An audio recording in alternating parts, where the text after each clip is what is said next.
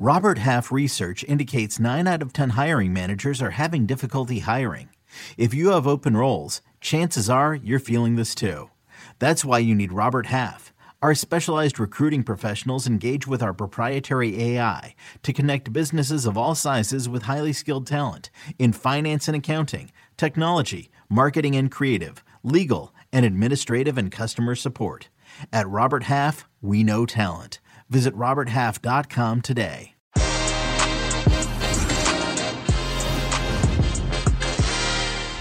Hey everybody, welcome to Que Golazo. This is a very special episode here, Que Golazo CBS Sports, as the North London Derby looms near. Sunday, of course, we have a great episode with our very own James Bench and the Athletics' Jack Pitt-Brooke, as we discuss the state of both clubs, the realistic expectations, what is going on with Mikel Arteta and Nuno Espirito Santo, and of course, the game itself on Sunday. Que Golazo begins right now. Hey everybody, welcome to Que Golazo. First of all, thank you so much for following us. Follow Que Golazo wherever you get your pods and leave us a rating and review. We're on Apple Podcasts, Spotify, Stitcher. And if you're watching this on YouTube, youtube.com/Que Golazo, CBS Sports and your CBS Sports app. All right, the North London Derby, a historically, culturally important derby in the Premier League, of course. And we have the very best to discuss. First of all, let's welcome, of course, our very own James Bench. James, how are you, my friend? I'm very good, thanks. Buzzing to chat about the most stressful game of my season. And I am buzzing to hear all about it. And a special guest today, very own Jack Pitt-Brooke from The Athletic. He is a correspondent, a reporter, an insider. Fantastic articles. Please follow him on Twitter, on social.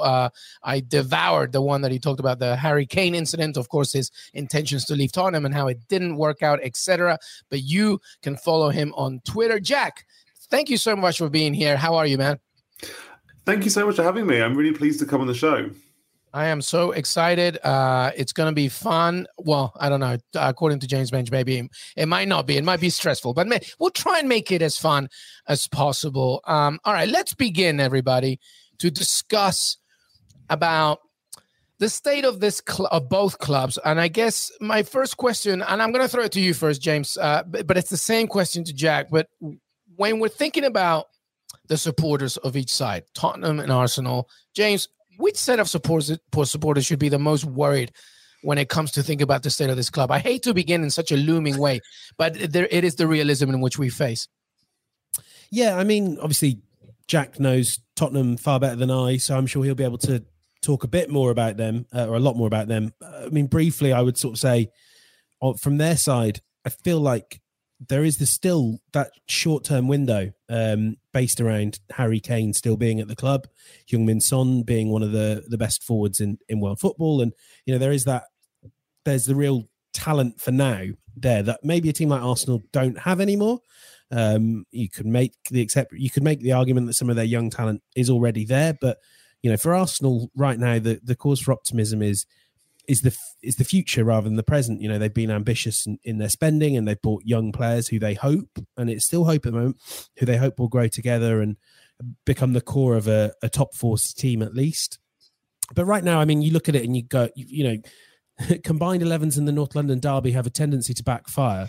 But if you were doing a combined 11 of the North London Derby, I think you would probably say that Spurs have some of the more battle-worn and, you know, the players that are at a slightly higher level right now, but maybe that comes at the cost of their future. I mean, we'll see.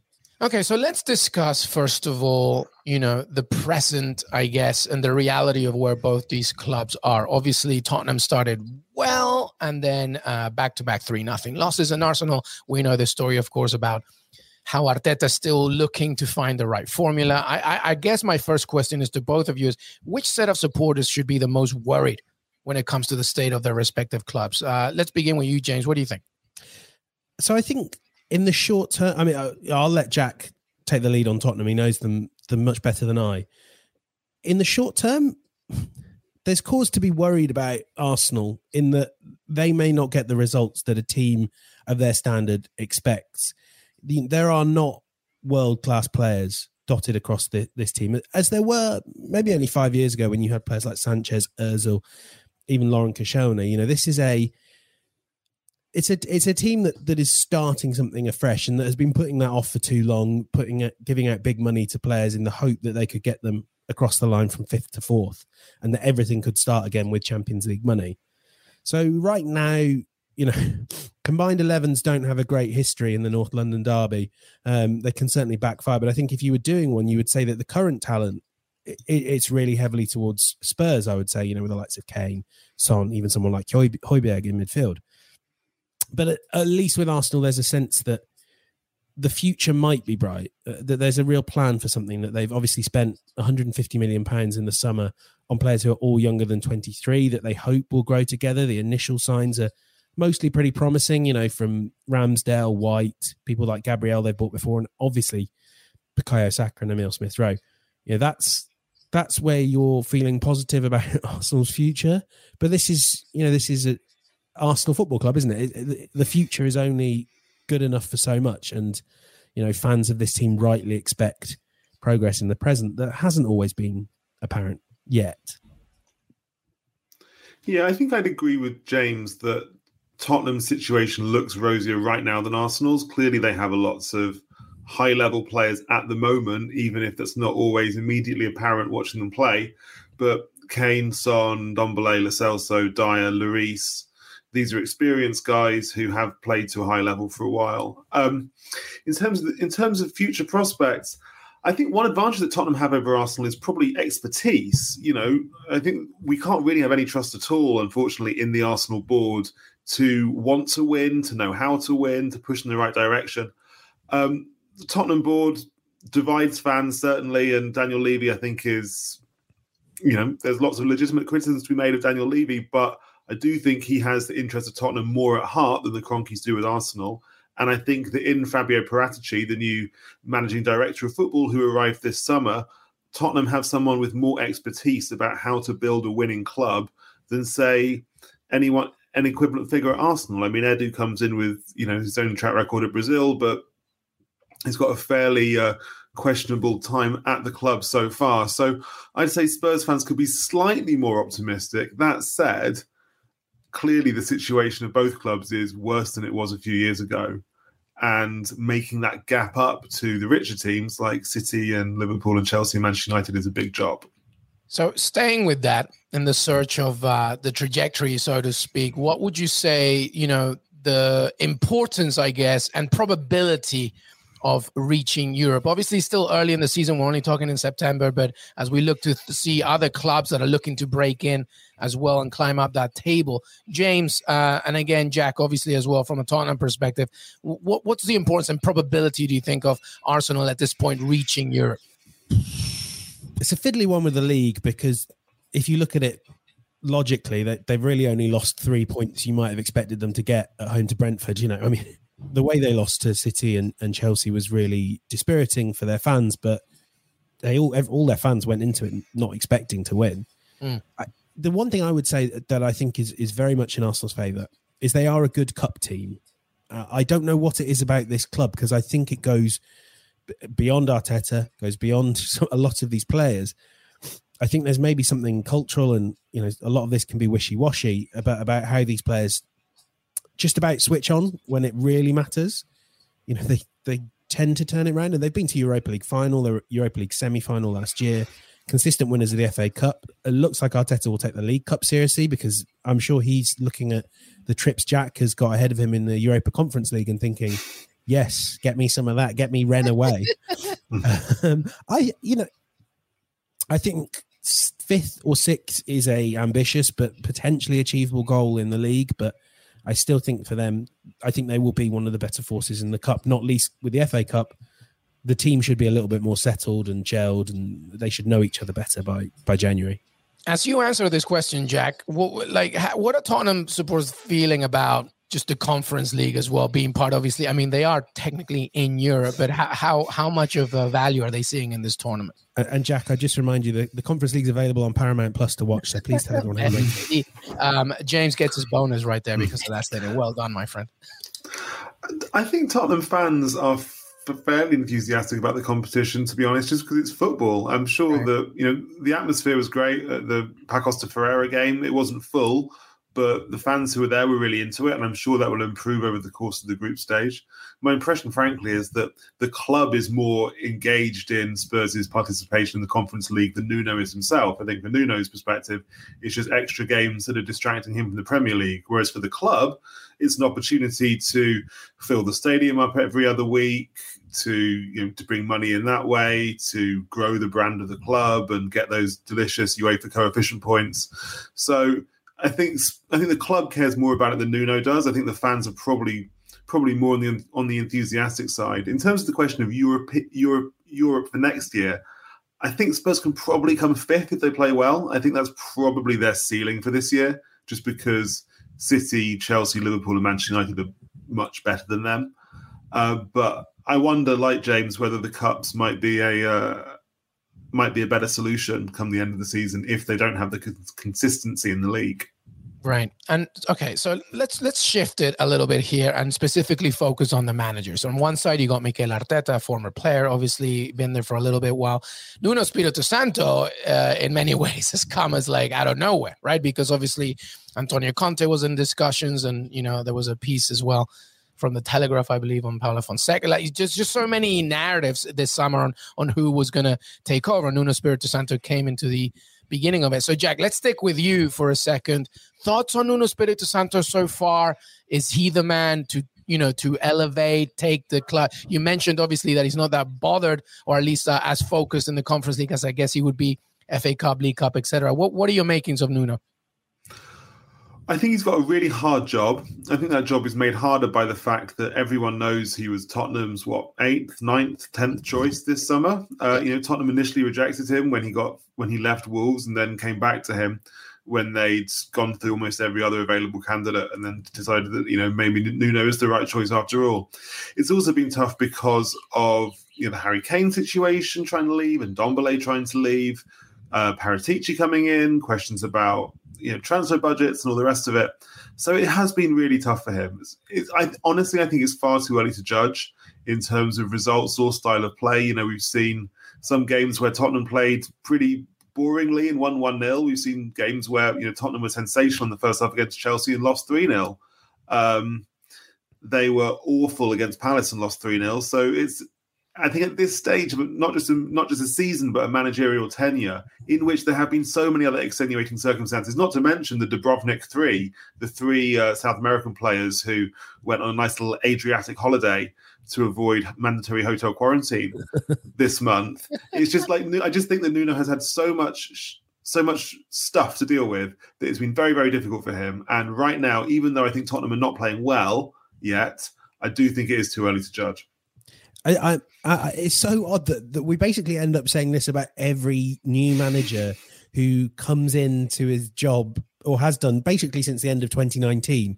You kind of have to go, I have no frame of reference for anything that he's been through. Right. I mean, I have this with Arteta, and I still think we all forget it's not just the COVID pandemic. You go right back to way before that, March of last year.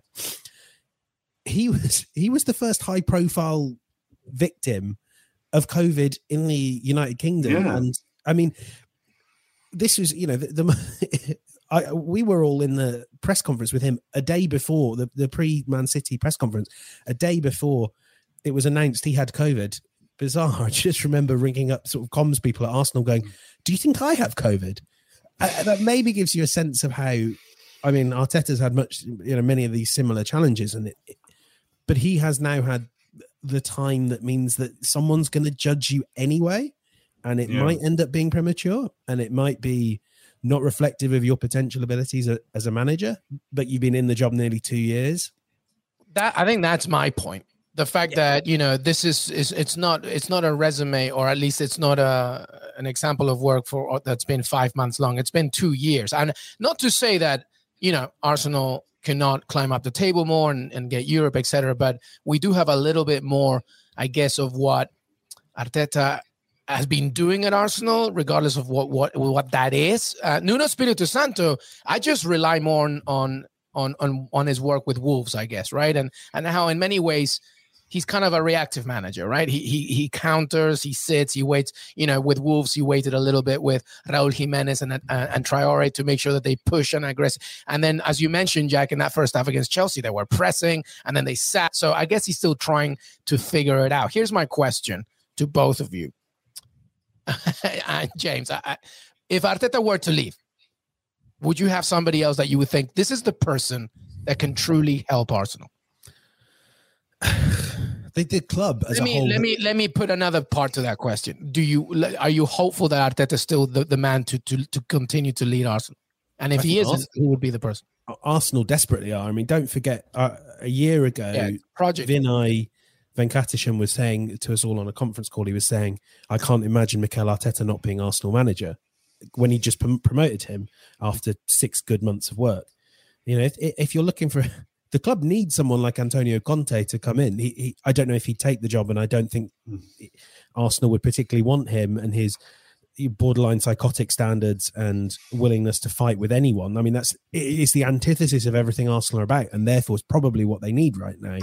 I don't really think many great managers would want the job as is. I think with Tottenham it's slightly different because there is a popular candidate waiting in the wings, so to speak, and that's Mauricio Pochettino. Pochettino was very, very tempted to come back to Tottenham in the summer. The reason he didn't is because of PSG. It's not because of him. Tottenham fans would love this. I don't know how plausible it is this season. One, obviously, he's at PSG and he would have to get fired to be able to take the job. Also, I'm not sure how much it would fit with the new Paratici model. The idea was for Pochettino to come in before Paratici came in. Now that Paratici's in charge, I'm not sure whether he would want Pochettino. So I'm not that confident that it will happen, but that's clearly what Spurs fans think. And there is a general sense that because Nuno's only got this 2-year deal, that they might well see this as a transitional season and try and go for somebody a bit more ambitious in the next summer, whether that's Pochettino or going back to one of the guys they also looked at last summer, like a Graham Potter or an Eric Ten Hag. We'll just have to wait and see. So let's stick with Tottenham, but focus now on Harry Kane. Harry Kane, obviously a major talking point this summer. Jack, as I mentioned, you wrote about the entire story, basically.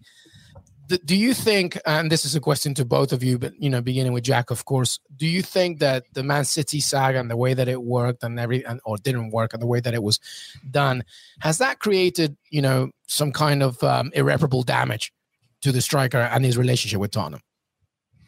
I think the fans have largely forgiven him, not entirely, but largely. Certainly, his first start of the season, the Paços de Ferreira Conference League game, he was really heavily applauded on. All the Spurs games I've been in recently, he has been applauded. The fans still love him, even though they are a little bit hurt by the fact that he's obviously wanted to leave this summer. I think it's slightly interesting to see how his relationship with the club will continue. Obviously, they offered him a big new contract to stay in August, which Kane said no to. He would still like to go, I think, so it remains to be seen under what circumstances that relationship is repaired. Is there another contract on the table at the end of the next season? Is there interest in Manchester United or Manchester City? So it's not that relationship isn't completely healed, but the fans do forgive him, certainly. Yeah, and I suspect, and correct me if I'm wrong, Jack, a lot of that is because they have had the same complaints with the Tottenham hierarchy that Kane has had. They feel, the fans maybe feel like, and I don't know how fair this is, a lot of money was spent, but the moment when they reached the Champions League final from there on, that was frittered away a little bit. So I guess maybe that's why. Yeah. I suppose the other thing is this season, one of the things I find so odd about Kane, everything we see from him seems to be just judged around his goal record, which obviously is natural. That's what he's very good at, and that's why he became one of the most well-regarded players in the world. But he's doing the same stuff this season that he did last, early in the season. That he's probably doing it a bit slower. He looks like someone that didn't have a preseason because he didn't. But he's dropping deep to try and create angles and find passes for Son. And he's being caned for, horrible pun. He's being is the talking point. Why is he doing this? This is mad. I was just looking at his heat map. His heat map for this season is basically the same as it was for last season.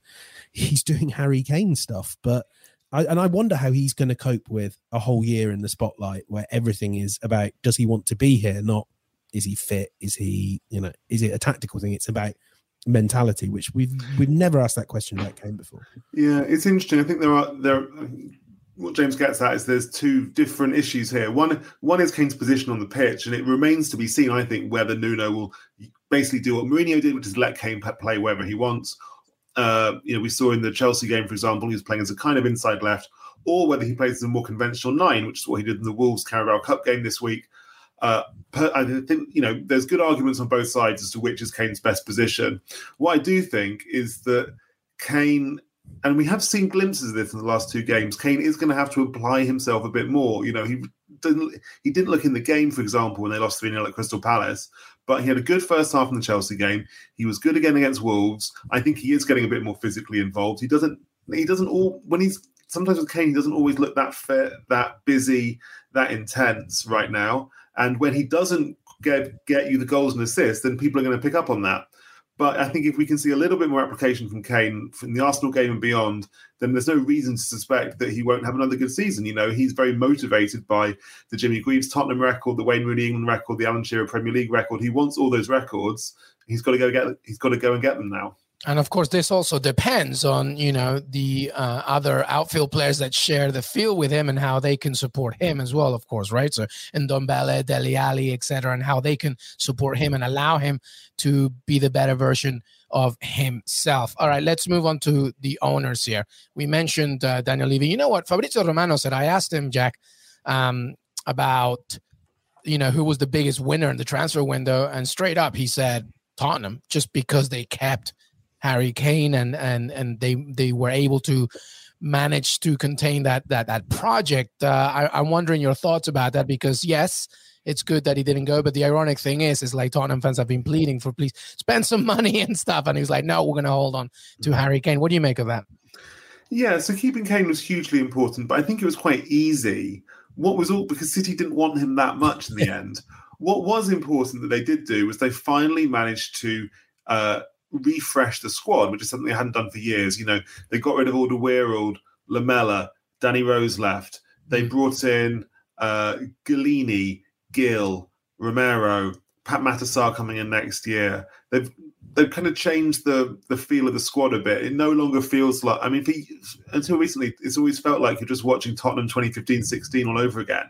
And it doesn't feel like that again this season. They've finally got some new players. Emerson Royale, they finally got some new players in as well as bringing through, say, Oliver Skipp, who was on loan at Norwich last year. So in that sense, I think Paratici has rejuvenated the squad in quite an effective way. But they should have signed one more attacking player. They failed to sign another attacking player for the front line. Yeah, I find that Spurs attacking line I think Hill from the early games and maybe what he did at the Olympics, there could be something there, but I guess he's always going to be battling with Son for minutes. It's interesting though that kind of both North London clubs had similar windows, and in fact, I think possibly the only bit of rivalry between two Premier League clubs over a signing was the right backs, or maybe not. Rivalry might not be the right word, but it was one of the rare times where you saw Premier League clubs shopping in the same market. Arsenal had conversations with Barcelona about a Bellerin Royale swap deal. Spurs were looking at Tomiyasu. I thought that for a long time that seemed like that was going to be a deal that was done, and I think it's always in a way, if Fabio Paratici wants to sign a Serie A defender, it's probably not a bad idea to go and pick him up. I think Romero might well be one of the signings of the season. We see this on the Champions League stuff and our Serie A coverage. Atalanta look bad defensively without him. He looks like a linchpin, and I haven't seen a huge amount of him at Spurs. He's obviously been in and out, as you say, because of international duty. He is someone that I would get really excited about, perhaps more than Ben White, who is a development project. Romero is the real deal from day an one. Expensive development project, Ben White, it appears. So let's shift to the Kroenke project then. What are you making of that, and how are Arsenal supporters feeling about it right now? I mean, it has long since got past the stage where anything they can do can really mend burnt bridges at this club. They took their eye off the ball for years. They dealt with Arsene Wenger rather than Ivan Gazidis as chief executive, kept him on perhaps beyond his time. And I do understand that's a really hard thing to be the one to say to Arsene Wenger, we don't think you're a good football manager anymore. And so people at Arsenal will always tell you that actually the Kroenkes are the sort of owners you would want. And they make quite a tempting point about it, because they hire people and let them do the job that they are hired to do. They don't interfere. And of late, if you've asked them for money, they've said, yes, sure, because they need to give you that money to get back in the Champions League to protect the value of their asset. Yeah. But it's going back to something Jack was saying earlier. Daniel Levy gives the impression, sometimes to a flaw, that he is very emotionally invested in Tottenham's footballing success. Now, you speak to Stan and you speak to Josh, they will tell you that they are emotionally invested, but you don't believe them. You just don't. You don't see them at the ground. You don't ever hear from them. They don't quite know what to say. There was a moment in a recent fan forum meeting when Josh Kroenke rather clumsily spoke about, of course, the Europa League final was a disappointing result, but I had a lovely time in Baku. And it's like, read the room. Most Arsenal fans spent thousands of pounds. So I'm wondering how much we'll see of him in the All or Nothing documentary. Nothing. the latter. Yeah. Yeah, I mean, say what you like about Daniel Levy, but he's been a Tottenham fan since he was 8 years old. Right. You can't fake that. You can't replace that. And no, that's very difficult for external owners. I mean, I'm no Arsenal expert, but my impression of the Kroenkes is that to run a top-end Premier League club right now, you have to.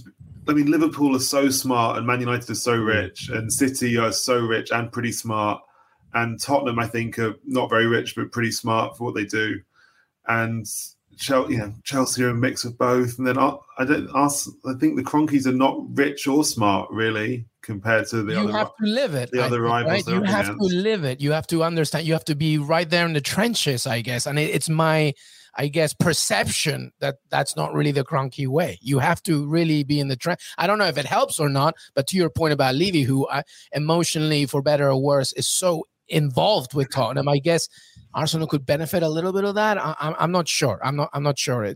But when you say, James, that he says things like that in a forum, not reading the room, it's kind of ridiculous, to be honest with you. All right. Go ahead. I would just briefly say they're competent owners, right? But ultimately, as Jack was saying, the clubs around them are either the playthings of billionaires or just run perfectly. And Liverpool is the model, and Liverpool is proof for both of these teams that you can be a title winner, and you have advantages Liverpool don't. You have the huge stadium and you're in London. The point with both these teams is they could be Liverpool. And I know for a fact that Josh Kroenke, there was a moment a few years ago where he's like, we're going to be Liverpool. Didn't work. Not as easy as it looks. Well, let's end this by looking ahead to the game itself as Tottenham and Arsenal face each other in the North London Derby on Sunday. All right. Who needs to win this more? Easy question, maybe, Jack? Well, I'm going to duck it and say it would be a disaster for either team if they were to lose. Probably even worse for Arsenal simply because they're at home. And I think Arteta is probably under slightly more pressure than Nuno simply by virtue of being there longer. So I'd say it would be worse for Arsenal to lose than for Tottenham. But I fear it could be cagey for that reason. Yeah, I would agree with that. It's almost worse losing a derby on your home patch. And I don't think it happens all that often of late. I haven't got the numbers in front of me, but I know Spurs haven't won at Arsenal since 2010 because the Arsenal players just can't imagine losing at that. It's so, for the fans that you feel like the world will cave in. I guess for people that are watching and listening to this in the States, this is a really close derby. It is one stop on the Victoria line. One stop on the Victoria line. Seven Sisters? No, Seven Sisters to Finsbury Park. Then you can walk from Finsbury Park. Yeah, you can walk between the two grounds. It would take you 90 minutes, maybe. Yeah, you wouldn't enjoy it, but you could.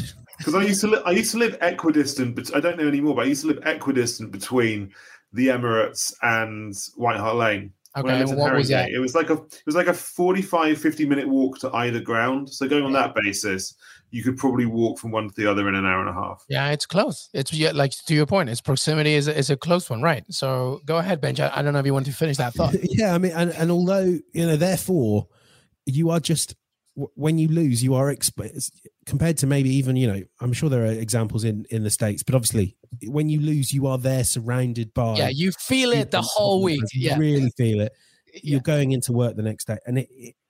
And also, it's such a stupid game that if you lose, your team have probably done something really dumb. I mean, we were joking about this on the preview pod, but it's like, if you've lost, it's probably because Thomas Partey just went wandering off the pitch. Or I'm sure Jack knows there are Spurs examples of this as well, that I always feel like it happens more to Arsenal. It's a stupid game that has like stupidly dramatic endings, and that makes it so much worse when you lose it. So yeah, Arsenal will be desperate just not to lose, really. Yeah, well, for the neutral, it'll be very interesting. Just an update on the table, by the way, everybody. Tottenham are 7th right now with 9 points, and Arsenal looking at 13th with 6. Obviously, still very early in the season. Let's get any updates from the squads from both sides, Jack? Anything with Tottenham? Obviously, there was a midweek Carabao Cup game against Wolves. Anybody came out there looking like they might not play this weekend, or is Nuno feeling good health-wise for his squad? Yeah, well, it's tough because so many of the players just aren't fully fit. Caden and Ndombele didn't have proper pre-seasons because they tried to leave. The South American players came back late. They're still recovering fitness. Dyer, Son, both recovering from injuries at the moment. Bergwijn's out. So it's, even if they get a strong looking team onto the field on Sunday, I don't think it's going to be like 100% fresh team. Yeah, Bergwijn out is I think it's a bit of an issue. It would have been great to see him in this one. Benj, anything with Arsenal as they look ahead to this one? Yeah, a bit of a hammer blow for them in that Granit Xhaka is available, because that means unfortunately, Shaq is available. Yeah, but otherwise, it's a near fully fit squad. Xhaka is the interesting one. Is on his day, good player, often performs well against Spurs and Chelsea, but then there are the games where he costs you the game emphatically and indisputably. So they coped quite well without him, but I'm sure Arsenal fans watching the Euros and going, "Who is this man?" Like, yes. Exactly. All right. Well, let me be cruel here. I know that you're gonna hate me asking you this, but give me a score prediction. Come on, Jack. What is it? What do you see? 1-1. 1-0. All right. Coward's prediction. James? Yeah, I'm playing it safe. Although I think it might. I agree with Jack that it should be KG, but it's the North London derby. I would go 2-2. Yeah, I'm going with a high scoring draw as well. I don't think I'll go at 4-0, but I'm going with I honestly would not be surprised if this is 3-0 or something like that. All right. Before we say goodbye, I would love to offer this time for both of you gentlemen to plug anything before we wrap things up. Jack, what's going on ahead with the Athletic and yourself? So we've mainly just been looking forward to this game a lot. Writing a piece at the moment about Harry Kane and whether or not he should play as a 9 or a 10, which is a big debate amongst Spurs fans at the moment. So that'll be coming up on the Athletic just before this match. Awesome. James Bench, what do you got coming? Oh, in prime content that will delight fans of these two teams, I did a deep dive into why Juventus are really bad at football at the moment. So it was very fun. But other than that, nothing North London derby related, sadly. Well, that's awesome, though. I love it. All right, Jack Pitt-Brooke, make sure that you follow him on Twitter, and James Bench on Twitter as well. Thank you so much, gentlemen. The North London derby is this weekend as Tottenham visit Arsenal. Should be a cracking game, but for these two gentlemen, they hate it because it's a stupid one, but we'll see what happens. We will see you next time. Don't forget to follow us on Qué Golazo Pod and youtube.com/Qué Golazo. Leave a good rating for us, Apple Podcasts, Spotify, Stitcher, CBS Sports, and your CBS Sports app. Jack, thank you so much for being here, Jack. My pleasure. Thank you so much for having me. James, I know that I will see you very, very soon. Yeah, you stuck with me, I'm afraid. I am stuck with you, and I love it. We'll see you next time, everybody.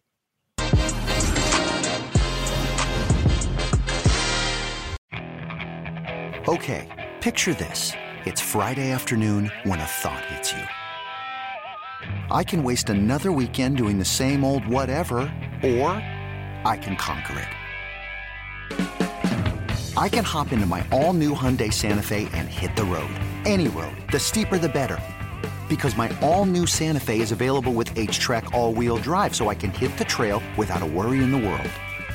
Heck, with 3 rows and best-in-class rear cargo space, I can pack the whole family in with all our gear. We've got available dual wireless charging for our phones, so we'll never lose touch with civilization, and we won't lose touch with the primordial power of Mother Earth. So which is it? Waste the weekend or do something a little more epic? And conquer it in the all-new Hyundai Santa Fe. Visit HyundaiUSA.com or call 562-314-4603 for more details. Hyundai, there's joy in every journey.